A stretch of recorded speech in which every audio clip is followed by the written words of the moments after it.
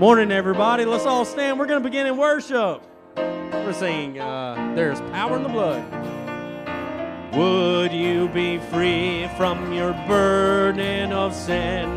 There's power in the blood, power in the blood.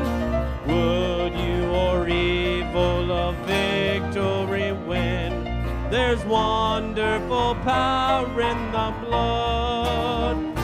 There is power, power, wonder-working power in the blood of the Lamb.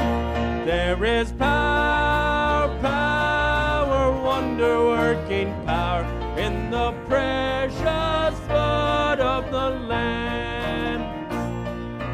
Would you be free from your passion and pride? There's power in the blood, power in the blood. Come for a cleansing to Calvary's side. There's wonderful power in the blood. There is power, power, wonder-working power in the blood of the Lamb. There is power, power, wonder-working power in the precious blood of the Lamb. Would you do service for Jesus, your King? There's power in the blood, power in the blood. Would you this days is to sing? There's wonderful power in the blood. There is power, power, wonder-working power in the blood of the Lamb. There is power, power, wonder-working power in the precious blood of the Lamb. Good morning. We're glad to see everybody here today. Let's continue singing. All creatures of our God and King, lift up your voice and with us sing. Hallelujah, hallelujah. Thou burning sun with golden beam, thou silver moon with softer gleam. Oh, praise him, oh, praise him. Hallelujah, hallelujah, hallelujah. Thou rushing wind that art so strong, ye clouds that sail in heaven along. Oh, praise him, hallelujah. Thou rising morning, praise rejoice. Ye lights of evening, find a voice. Oh, praise him, oh, praise him. Hallelujah, hallelujah, hallelujah. Let all things their Creator bless, and worship him in humbleness. Oh, praise him, hallelujah. Praise, praise the Father, praise the Son, and praise the Spirit, three in one. Oh, praise him, oh, praise him. Hallelujah, hallelujah, hallelujah. You may be seated.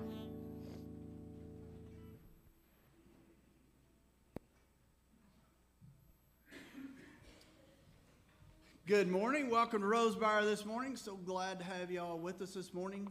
If you're visiting with us today, so happy to have you. If you could, there's a little card on the back of the pew there in front of you that's a visitor's card. If you could fill that out for us, just so we can know a little bit more about you, I'm sure to appreciate it. But we are glad you're with us today. We welcome you. Our focus verse for the month of May is Psalms 51, 10 through 12. It says, "Create in me a clean heart, O God, and renew a steadfast spirit within me. Do not cast me away from your presence. Do not take your Holy Spirit from me. Restore to me the joy of your salvation and uphold me by your generous spirit." Let's pray. Father, we thank you for this day. We thank you for this word this morning, Father, as we look at it and we think about it this month and we try to apply it to our lives, Father. May we truly seek to have a clean heart, Father, and look to follow your requests, your joys, what you want out of our lives, Father, so that we be drawn close to you in that close relationship that we need to have with you, Father. We ask, Father, that you just be with each one that's missing today. If we look around our auditorium this morning, there's a lot of empty seats. We just pray, Father, that you just be with each one that's away, bring them back safely to us. Father, may we actually reach out to them and remind them that we love them, miss them. Father, as we go forward in this service, we just ask you to be with Justin.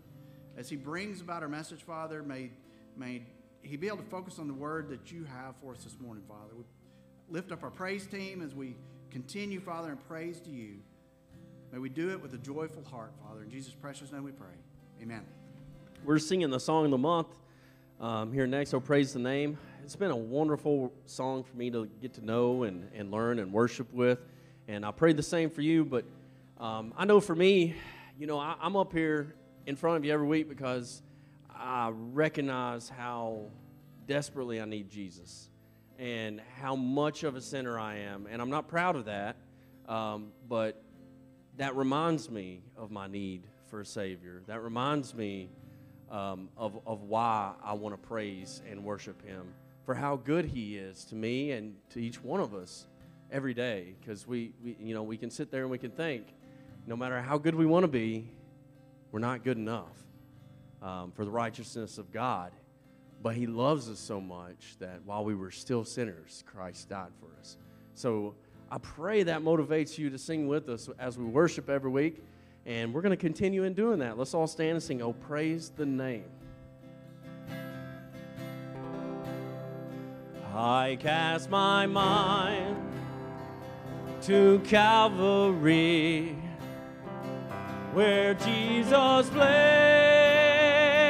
and died for me. I see His wounds, His hands, His feet, my Savior on that cursed tree. His body bound and drenched in tears, they laid Him down in Joseph's tomb, the entrance sealed by heavy stone.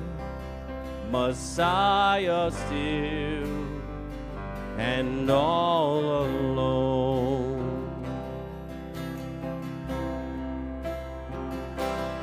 Oh, praise the name of the Lord our God.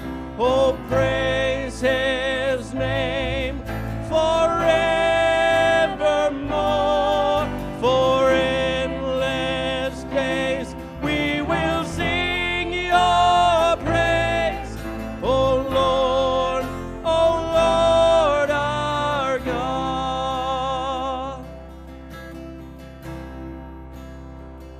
Then on the third, at break of dawn, the Son of Heaven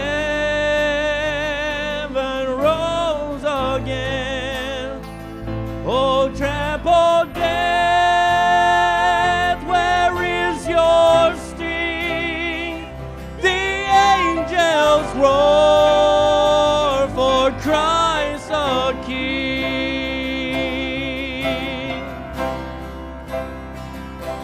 And oh, praise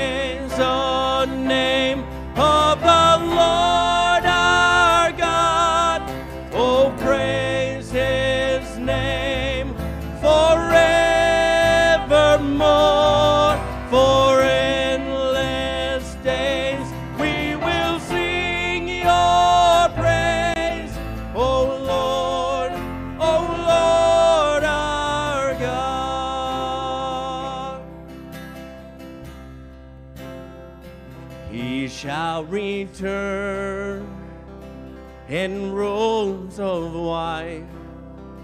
The blazing sun shall pierce the night, and I will rise among the saints, my gaze transfixed on Jesus' face.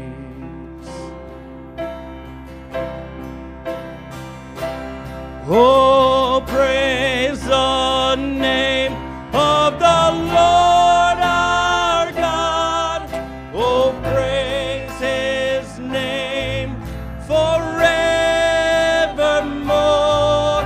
For endless days we will sing your praise.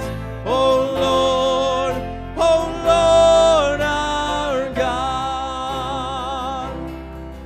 Oh Lord our God. Oh Lord our God.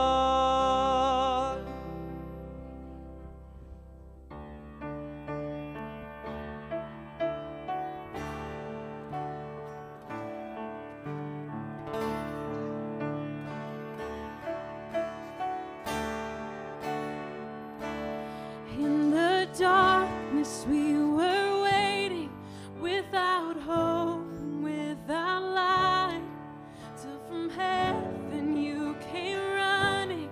There was mercy in your eyes to fulfill the law and prophets. To a virgin came the word from a throne of endless glory.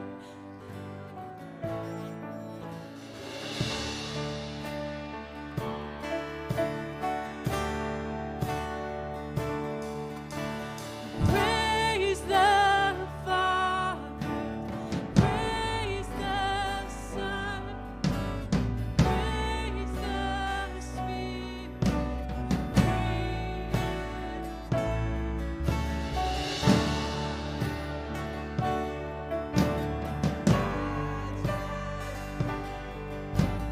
praise forever to the King.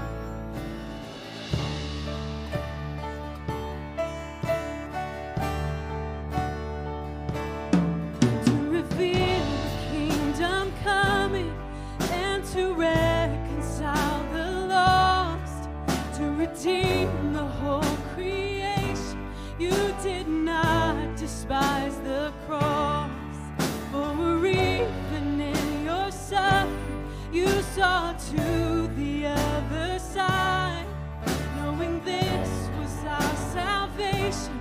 Jesus, for our sake you died.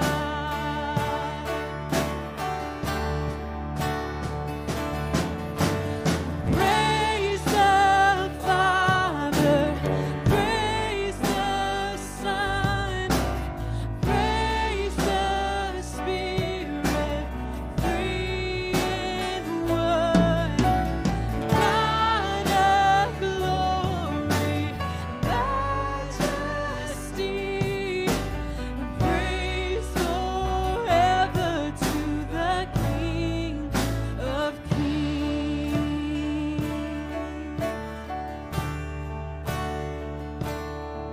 In the morning that you rose, all of heaven held its breath, till that stone was moved for good, for the Lamb that conquered death. And the dead rose from their tombs, and the angels stood in awe, for the souls of all who come to the Father are restored. And the church of Christ was born, and the Spirit lit the flame. Now this gospel truth of old shall not kneel and shall not fade. By his blood and in his name, in his freedom I am free. For the love of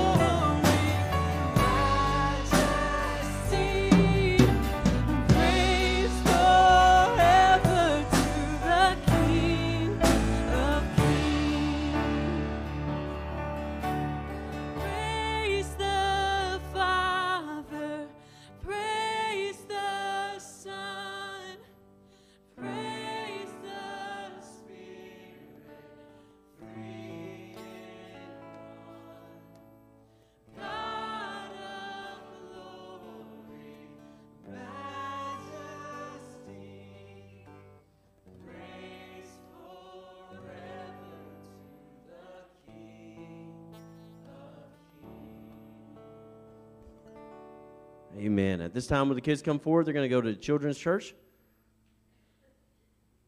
And we're going to worship with the Revelation song.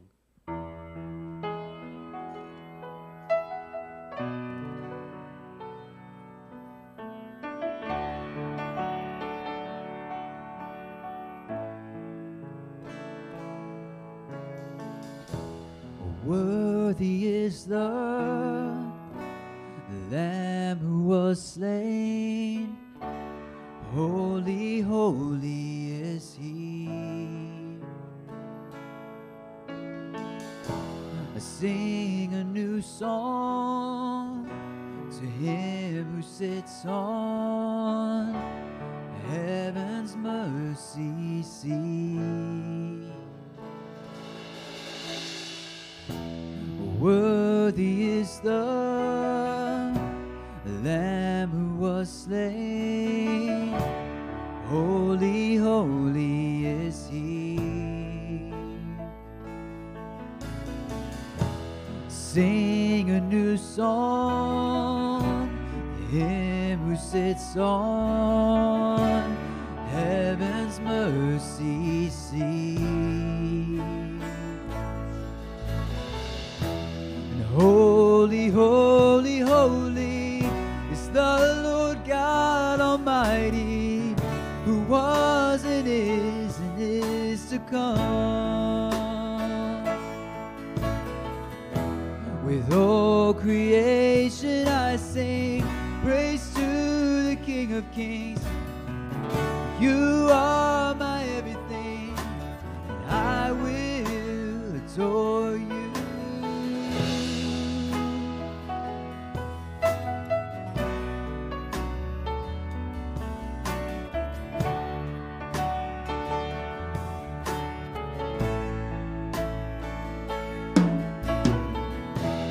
Clothed in rainbows of living color, flashes of lightning, rolls of thunder.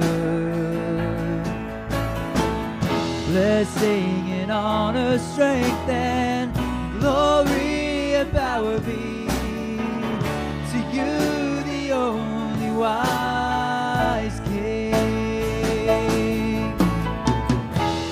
Holy, holy, holy is the Lord God Almighty, who was and is to come.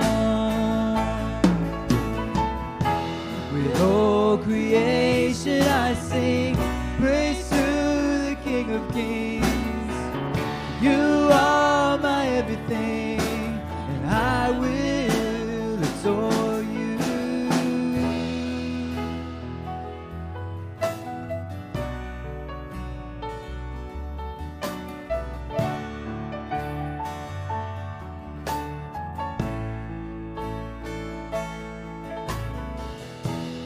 Filled with wonder,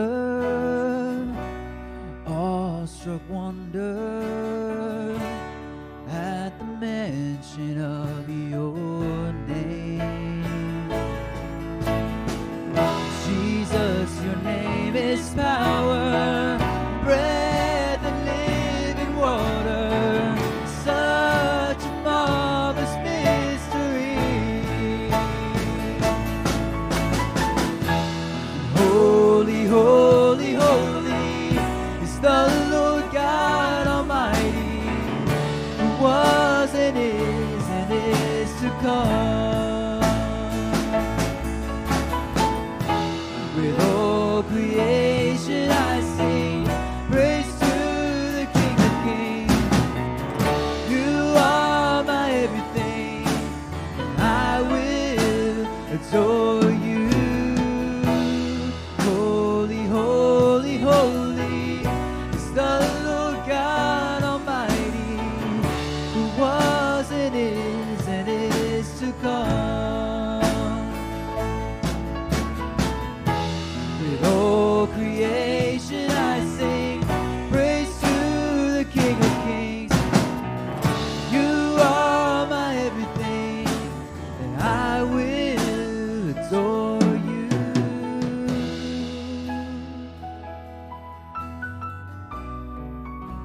Dear Lord Jesus, thank you for this day that we can all gather here and worship you.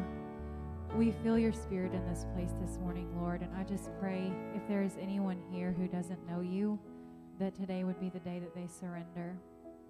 And Lord, that you would just, for every person in here, that you would just draw us closer to yourself, that you would reveal yourself to us. Help us to focus, just breathe deeply, and not worry about all the distractions of life, but to just be in your house and in this place and be fully present and hear what you would have us to hear, Lord.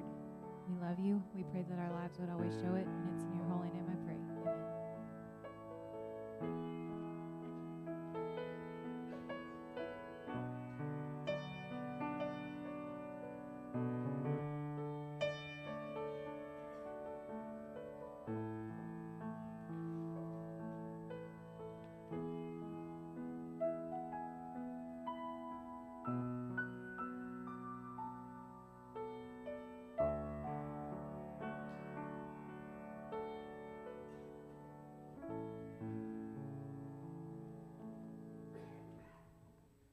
Amen. Amen. If you have your Bibles with you this morning, I want to ask you to turn with me to Mark chapter 6. We'll begin reading together in verse 32 in just a moment. Mark chapter 6. This morning we're continuing in our reading of the New Testament together, and we have entered into the Gospel of Mark, one of my favorite Gospels of the four Gospels we have in Scripture. I love how he covers so much ground and gives us the information that is needed. And then Luke, I love Luke too, because it fills in all of the gaps and the details that he may have left out in his. This is probably one of the first Gospels that were written, the Gospel of Mark, for us to have and for us to know and to read and to understand. And Mark is a man that is, the Gospel is action-packed. And we're looking this morning at a familiar passage where Jesus feeds the 5,000 with 2 fish and 5 loaves of bread. But what I want you to notice about this passage as we walk through it together, this miracle that Jesus performs is not just a stunt, a trick, or a gimmick in order to draw crowds. That's not the purpose that Jesus is performing miracles. That's not the purpose of just drawing crowds and saying, look at me. But the reason why he is performing these miracles and teaching with authority is to reveal his true identity as the Son of God. That he is in fact the Messiah, and that none has come before him that is any greater, none will come after him that is greater than he, for he is the true King, the Son of God, who will reign for all of eternity. And so that is why he is performing these miracles, to reveal to us and to all of them who he really is, the Messiah, the Son of God. So keep that in your mind as we read this passage this morning. If you'll stand to your feet, we'll begin reading in Mark chapter 6. Let's just back up to verse 30 just for a minute. Chapter 6, verse 30, the Word of God says this. Then the apostles gathered to Jesus and told him all things, both what they had done and what they had taught. And he said to them, come aside by yourself to a deserted place and rest a while. For there were many coming and going, and they did not even have time to eat. So they departed to a deserted place in the boat by themselves. But the multitudes saw them departing, and many knew him, and ran there on foot from all the cities. They arrived before them and came together to him. And Jesus, when he came out, saw a great multitude and was moved with compassion for them, because they were like sheep not having a shepherd. So he began to teach them many things. When the day was now far spent, his disciples came to him and said, This is a deserted place, and already the hour is late. Send them away, that they may go into surrounding country and villages and buy themselves bread, for they have nothing to eat. But he answered and said to them, you give them something to eat. And then they said to him, shall we go and buy 200 denarii worth of bread and give them something to eat? But he said to them, how many loaves do you have? Go and see. And when they had found out, they said, 5 and 2 fish. Then he commanded them to make them all sit down in groups on the green grass. So they sat down in ranks, in hundreds and in 50s. And when he had taken the 5 loaves and the 2 fish, he looked up to heaven, blessed and broke the loaves, and gave them to the disciples to set before them. And 2 fish he divided among them all. So they all ate and were filled. And they took up 12 baskets full of fragments and of the fish. Now those who had eaten the loaves were about 5,000 men. Let's stop there and pray.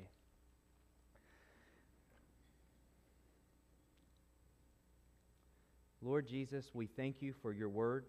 We pray now that you will bless it to our hearing, that you may grant understanding, and we pray by the power of your Spirit that you'll speak to our hearts and to our lives, and use this for your glory, for your honor, for your kingdom.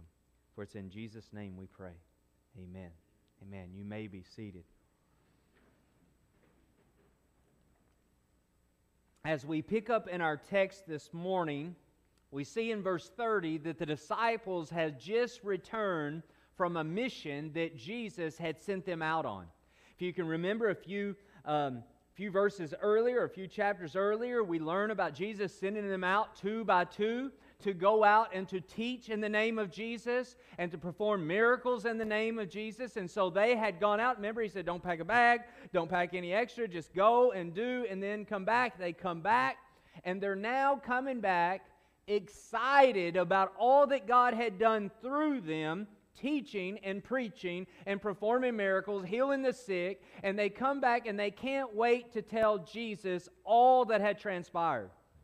And so they come back, they're sharing with Jesus. They had been so busy on this mission, it even says specifically they didn't even have time to eat. So they come back and Jesus tells them, he asked them to come with him to a private place to rest. But Scripture says, as they departed with Jesus, many people saw Jesus and recognized him. And it says in verse 33 that when they saw him, they ran to him, to where he is. Now, an interesting side note about this passage to fully understand is that, remember, Jesus takes the disciples and they get in this boat and they travel ahead to a deserted place. Well, the people see him.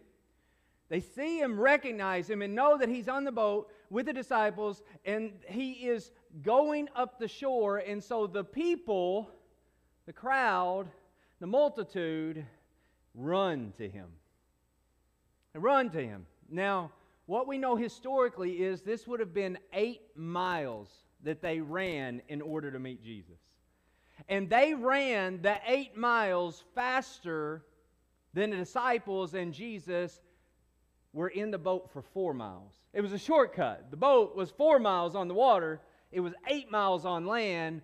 But the multitude, the crowd begins to... Now, not all of them beat them to the shore to where I'm sure a few of them were a little slower. But it says, though, there were some that ran ahead. They knew where he was going, and they ran to meet him 8 miles to catch up with Jesus. They're on foot, running 8 miles in order to catch up with Jesus and the disciples. And one of the caveats that I want to share with you is the principle to understand as a church and as a believer. We as a church, we as a believer, we don't just stand here on our property in our building and we declare and proclaim to a lost and dying world saying, come here to where we are and meet Jesus. That's not our call from God. Yes, we're to proclaim the gospel of Jesus Christ in here when we meet and give glory and honor to him when we worship. But I think we also see a principle here is that we are to go to people to minister to them right where they are. You see, as a believer, we go to them in this lost and dying world in our community. We go to them, we minister to them, we serve them, we love them, we share Jesus with them right where they are. We don't say, hey, you've got to come to our church so you can hear about Jesus. But guess what? Jesus has equipped us with the Word of God and the gospel that we can tell them about Jesus right where they are. They don't have to come anywhere in order to hear about Jesus. But if we go to them, we serve them, we minister to them, we tell them about Jesus, and when we do that, much like what we see in this passage, people will not only come to Jesus, but they will run to Jesus. When they hear and understand the gospel of Jesus Christ, that they are lost in their sins and doomed for a devil's hell for all of eternity, when they know and understand that, they will come running in order to meet Jesus. You see, that's what it looks like to grow as a church. It's not just to get some members from another church in our other community church and say, y'all come here and let's get really big here. The way we truly grow and the way God had designed the church to grow is to go to lost people, tell them about Jesus so that they may know Jesus. And as they know Jesus, we say, we've got a group of a faith family that you really need to be a part of, that will strengthen you, that will encourage you, that will love you. You will love it. Come with me. That's what it looks like in the New Testament for a church to grow. So that's just the principle we see in this passage about the people running to Jesus. But there's this huge crowd. They catch up to Jesus. They're surrounding Jesus. And now I want you to notice what happens next. Because what he teaches us is about who Jesus is and how are we to respond to this Jesus. The first thing I want you to notice is the heart of Jesus.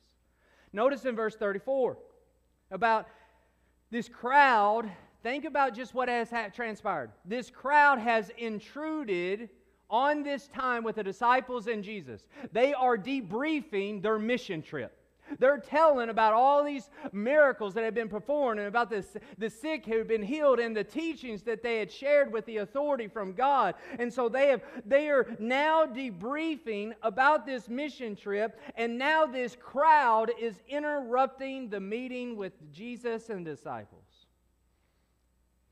They are headed off to a desert, a desolate place, like a private place. It's not a desert because we learn later. Remember where he tells them to sit down on? Green grass. Desert don't have green grass, so we know it's not a desert. But he's telling them into a private place. Why? He's going so they can get some rest, so they can pray, and they can get refueled. And now this big crowd is interrupting, disrupting their meeting. I don't know if you're anything like me, but sometimes when I have interruption in my day that I don't plan for, it frustrates me, right? I get upset. When I'm on the road going somewhere and I go through road construction and you have to sit there in your car and like I would have been there by now, it's frustrating to have delays, isn't it? But notice the heart of Jesus in his disruption. The crowd is interrupting Jesus and the disciples, but it says when Jesus saw the multitude, he was moved with compassion. He wasn't frustrated. He wasn't angry. He wasn't bothered. Because think about, get this, think about the people that were coming. There were many of them that were coming who had already heard about Jesus. And they wasn't coming to Jesus to hear more about Jesus. They were coming to Jesus to get something from Jesus. You know, sometimes as a church that frustrates us, don't it? That we give away a lot of food at a lot of times, and what we'll sometimes hear people say, well, they're only coming for the food. Do you think this crowd were coming to Jesus just to get Jesus, or do you think they were coming to get something from Jesus? We know the answer to that, right? Because not all of them believed. So just like some of our church people get angry about people coming just to get something, Jesus could have been angry, but he wasn't. He wasn't. He wasn't bothered. He wasn't frustrated. He wasn't angry. What was he? Moved with compassion. He had patience and love and kindness towards a crowd that only wanted to get something from him. Instead, he's moved with compassion. He saw, notice this, it says he saw the multitude of people as a sheep without a shepherd. Now, what that would have meant for this culture, for this understanding, is that a sheep without a shepherd was facing absolutely death, right? He didn't have a shepherd to care for him. He didn't have a shepherd to feed him. He didn't have a shepherd to protect him. He didn't have a shepherd to watch over him. And so a sheep without a shepherd was facing certain death in the days to come. And so when he looked up and saw this multitude, he saw them as a sheep without a shepherd. He saw them facing certain death, and it moved him with compassion. Why? Because he looked at them and he knew their lostness. He knew they were lost in their sins, and he knew they needed the truth. They needed the gospel of Jesus Christ. They needed to be forgiven of their sins and saved by the grace of God, and it moved him with compassion. So what did he do? It says he began to teach them. Now, he began to give them what they desperately needed. More than they needed physical food, they needed spiritual food that could only come from the Father. They were helpless, starving, in need of spiritual guidance, spiritual protection. And so Jesus, as the great shepherd, caring for a helpless, defenseless flock, watches over his sheep. You see, a shepherd would watch over his sheep, and get this. What we learn about sheep and about shepherds is shepherd would watch over the sheep. Sheep are not real intelligent animals, as we learn, and at times they would wander off on their own. They're just chasing grass.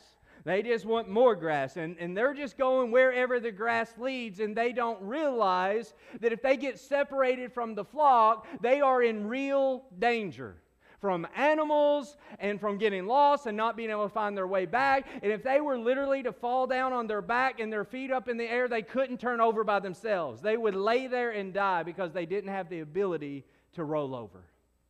So sheep at times would wander off. But they didn't realize that was the most dangerous move they could ever make. To be apart from the shepherd and away from the flock. So after several times of sheep wandering off, a shepherd would take that sheep that's wandered off several times, and he would actually break his leg. And that sounds harsh and that sounds evil that you wouldn't do to an animal, but he would break this sheep's leg, and he would put the sheep on his shoulder and carry the sheep for the time that his leg is healing.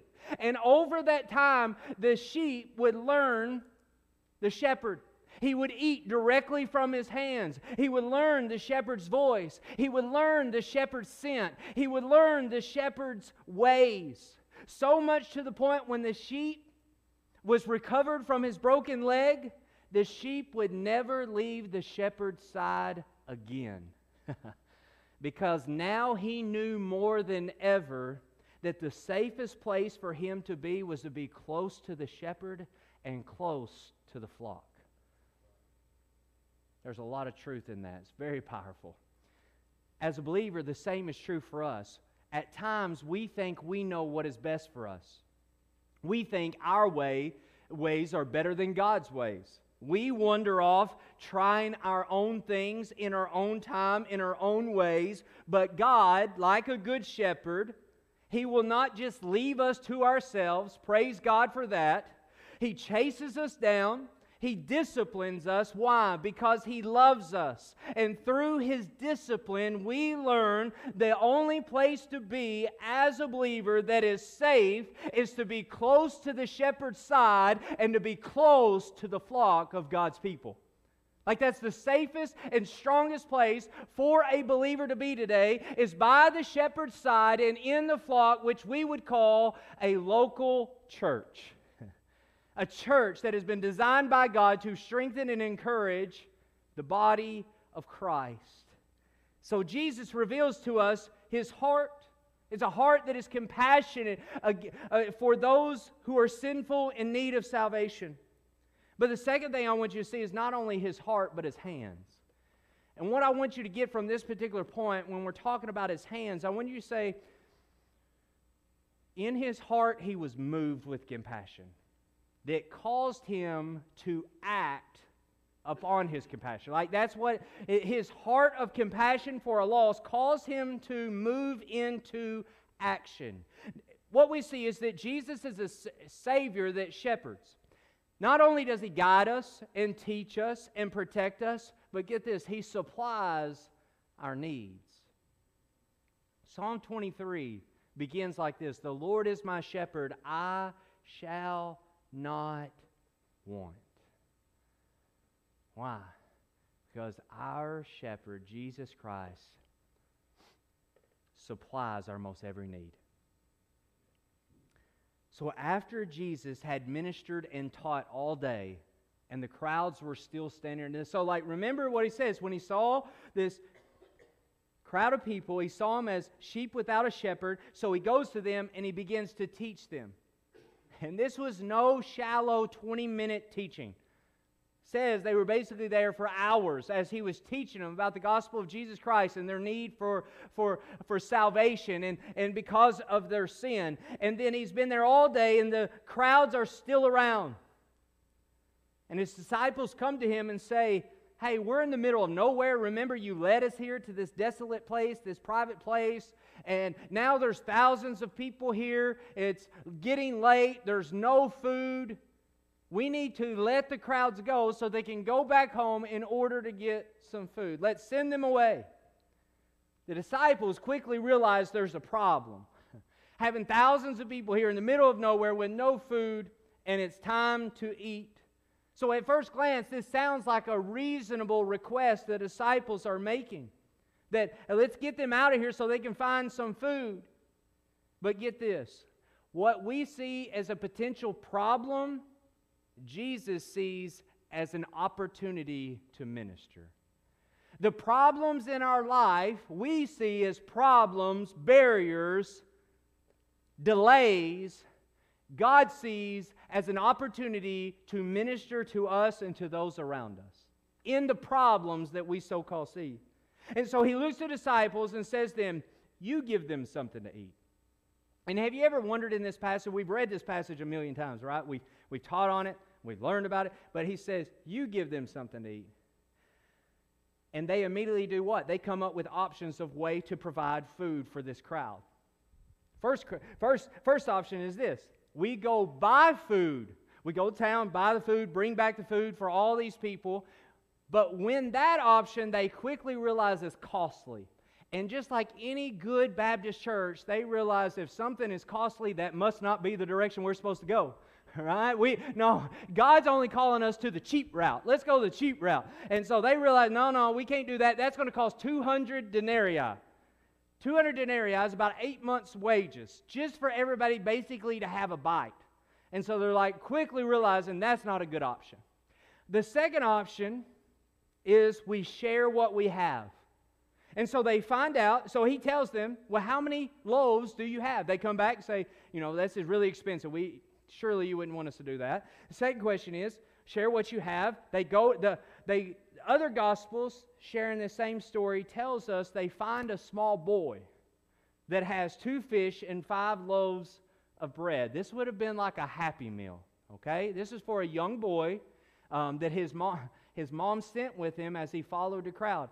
Out of all of these people, there was only one smart mom in the crowd that made sure her son had food when he left the house that day. But they find this young boy who has 2 fish and 5 loaves of bread. And when we think of loaves of bread, I think of what we go to the food giant, you get a loaf that's this big, saying, you can make a lot of sandwiches with that. These loaves are more like biscuits or crackers. They're small, okay? Small pickled fish, small biscuits, or crackers that the boy had like a Happy Meal. And they come back and say, option 2 is to share what we have, which is 2 fish and 5 loaves of bread. They never gave it a thought to ask Jesus to provide the food. Do you think, just for a moment, remember where they just came back from? A mission trip. What did they do on that mission trip? Jesus had given them power and authority to perform miracles in His name and to teach in His name. Do you think He might have been asking them to provide the food for this crowd with the power that He had given them? I don't know. Maybe. But they never thought about it. Not only did they not think about using the power that God has given them through the Holy Spirit, but they didn't even think about asking Jesus to provide for this crowd. I mean, here he is, the Messiah, the Son of God, who has performed miracles. He's healed the sick. He's casted out demons. He's calmed the sea. This is the Son of God who will rise from the grave, and they never thought for a moment to ask him to provide the food. Instead, all they could think about is going to the supermarket and buying food or sharing what they have, and they never thought about asking him to provide what they need. This is Jesus' disciples. This is not just some weekend Christian, half-hearted Christian, but these men gave up their livelihood in order to follow Jesus.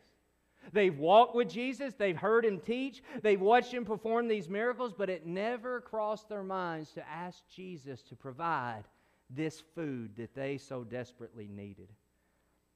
I don't know about you, but so many times I'm just like the disciples.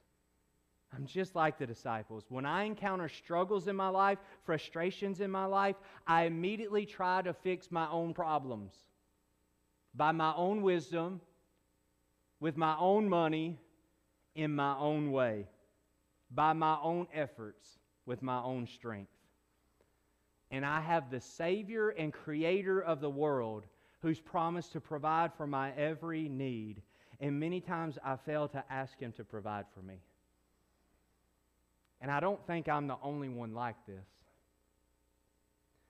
One way I can say is because every Sunday morning we have an opportunity to come to the altar and pray and ask God to provide for our needs, to save the lost, and do a powerful work.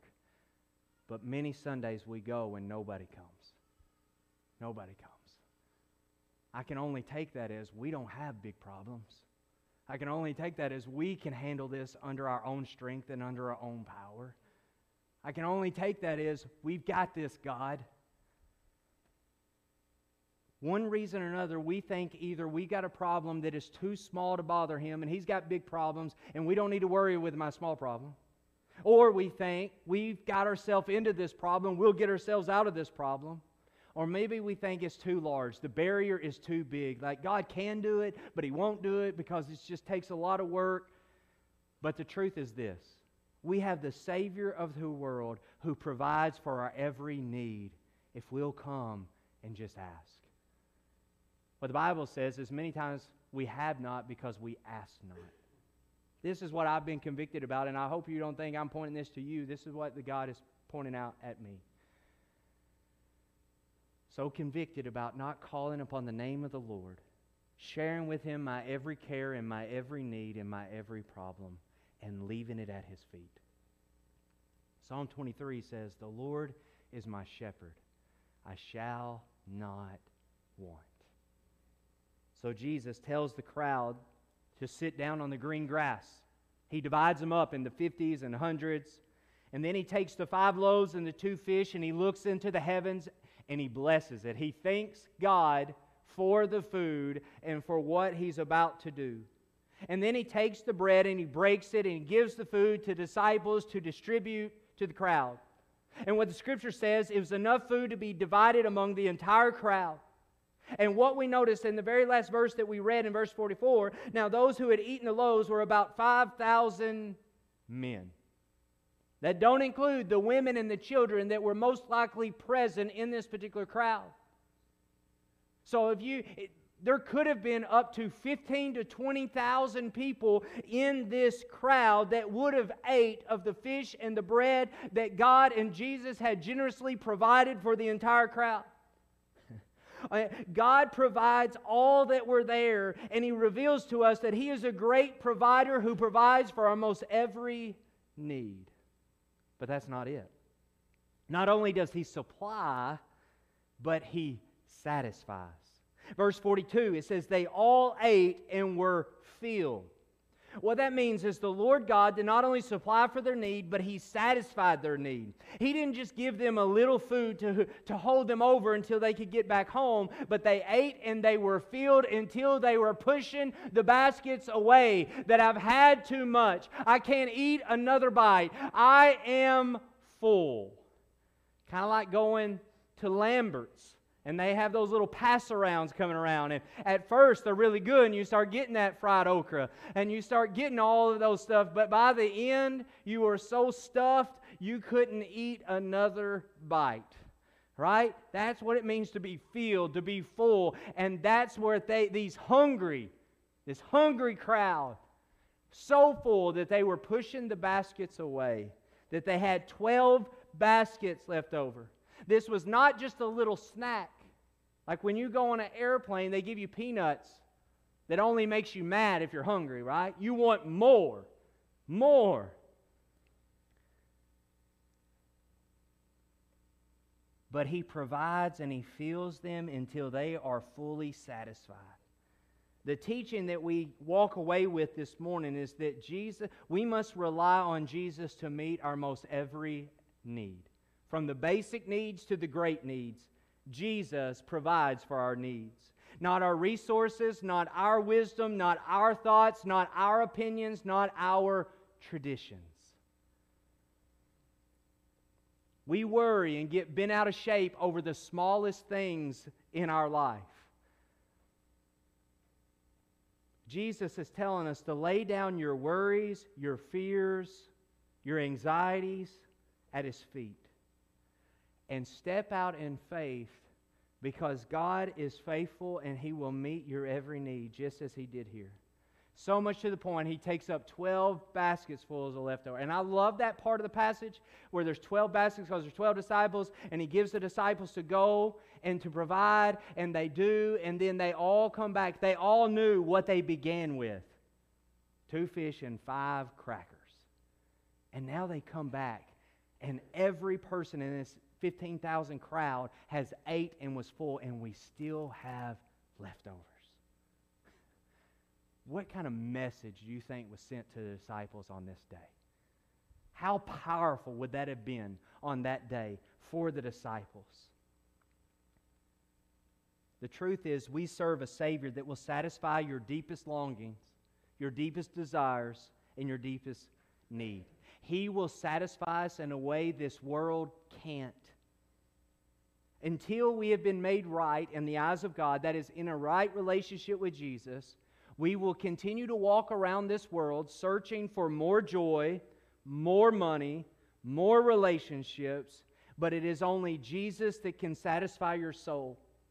It is only Jesus that can solve your brokenness, your hurt, your worry, your anxiety. And so we have to stop looking at the world, stop looking within ourselves, and look to Jesus for what only Jesus can supply. He is a Savior who will shepherd you. He will watch over you, care for you, protect you. He will supply your most every need, and He will satisfy your soul. So the question I want to ask you this morning, what problem or barrier is in your life that is causing you to worry right now?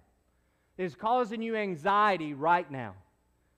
It's causing you pain or hurt right now?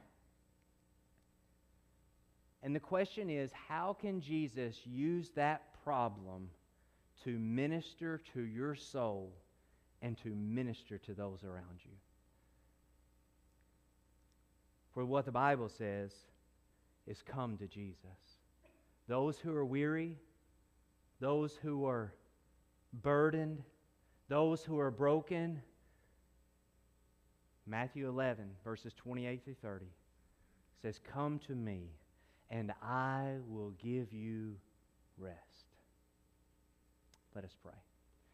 Lord, we love you and we praise you and we thank you for your word. Lord, we thank you for this reminder as we read through this gospel together again. And I know it's a familiar passage, but God, I pray that in our hearts and in our eyes that you would give us fresh eyes and a fresh heart to see this passage, its meaning, its power, its truth. It's revealing to us today that you are the Messiah, the Son of God, who will rule and reign for all of eternity, and that you will provide for our most basic need and our greatest need. And Lord, we know right now man's greatest problem is sin. That as we're born into this world and we're far from you and we choose to rebel against you, God. And we pray now for those who are in this room that are not in a right relationship with you. God, we pray today would be the day that you convict them of their sins and draw them to yourself, that they may know you before it's everlasting too late. And then, Lord, for those who do know you but are struggling with worry and anxiety, the weight and the burdens of this world is debilitating. Lord, we pray that you would help us lay our burdens down at your feet, and that in its place you'll give us peace and rest. You know each and every heart in this room. Have your will and your way, that you may be glorified this morning. For it's in Jesus' name we pray. Amen. Amen. Will you stand to your feet this morning? Would you come? The Savior is waiting to enter your heart. Why don't you let Him come in? There's nothing in this world to keep you apart. What is your answer to Him? Time after time He has waited before, and now He is waiting again to see if you're willing to open the door. Oh, how He wants to come in. If you'll take one step towards the Savior, my friend, you'll find His arms open wide.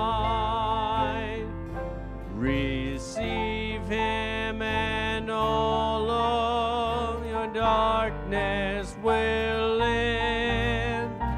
Within your heart He'll abide. Time after time He is waiting before, and now He is waiting again to see if you're willing to open the door. Oh, how He wants to come in. The Savior is waiting to enter your heart. Why don't you let Him come in? There's nothing in this world to keep you apart. What is your answer to Him? Time after time He has waited before, and now He is waiting again to see if you're willing to open the door. Oh, how He wants to come in. Amen. You may be seated. Thank you so very much for being here this Sunday morning as we worship together our Lord and Savior Jesus Christ. I got a few announcements for you before we are dismissed. We have made it through 100 days together of reading through our New Testament. So I encourage you to continue that as we are now in Mark 10. through Mark 14. So read that together this week. We thank you for your comments that you're making on our Bible app. They are so encouraging and helpful each and every day. And then this Wednesday night, May the 24th at 6 p.m., we're going to have a fish fry and a cornhole tournament. You don't have to participate in a cornhole tournament to eat fish. It's okay. It's for everybody. So invite friends and family to come eat with us. But we will also have a cornhole tournament for anybody that would like to. That will be for 13 and over. And we're asking you, in order for your teammate, try to find a teammate that doesn't go to Rosebar.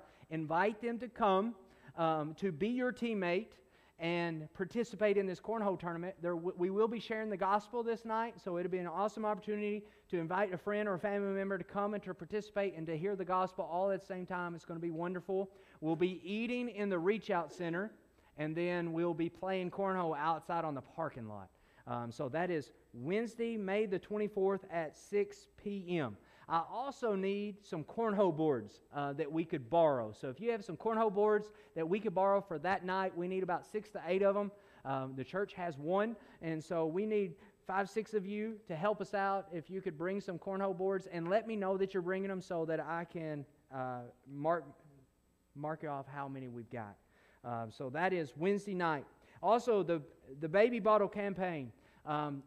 There's some empty baby bottles on the welcome table. If you grab one, put some loose change in it, cash or a check, and it's going to Hope Unlimited for the ministry that they do in Paducah. We'll pray over those on June 18th and send it back. If you have any questions about that, let me know. I think that is about all the information I have for you at this time. I did meant to share with you about the Rosebar summer schedule for our children's ministry is on the welcome table. If you want to grab that as you leave, pick that up. We did have a question about VBS. This year we're not having a VBS at Rosebar this particular year. We are going to plan on that for the upcoming year, but if you have any questions about that, please let me know. As we look, we're doing some other things. We're doing some family fun nights in June, and we're trying to set up some serving opportunities in this summer. So making it more of a serve summer plan for this upcoming ministry for our summer. But if you have any questions about that, please let me know. If you'll stand to your feet, we're going to be dismissed today. Thank you for being here. May God bless you as we leave. Let us go to the Lord in prayer, and we will be dismissed. Elijah, would you mind leading us in our closing prayer?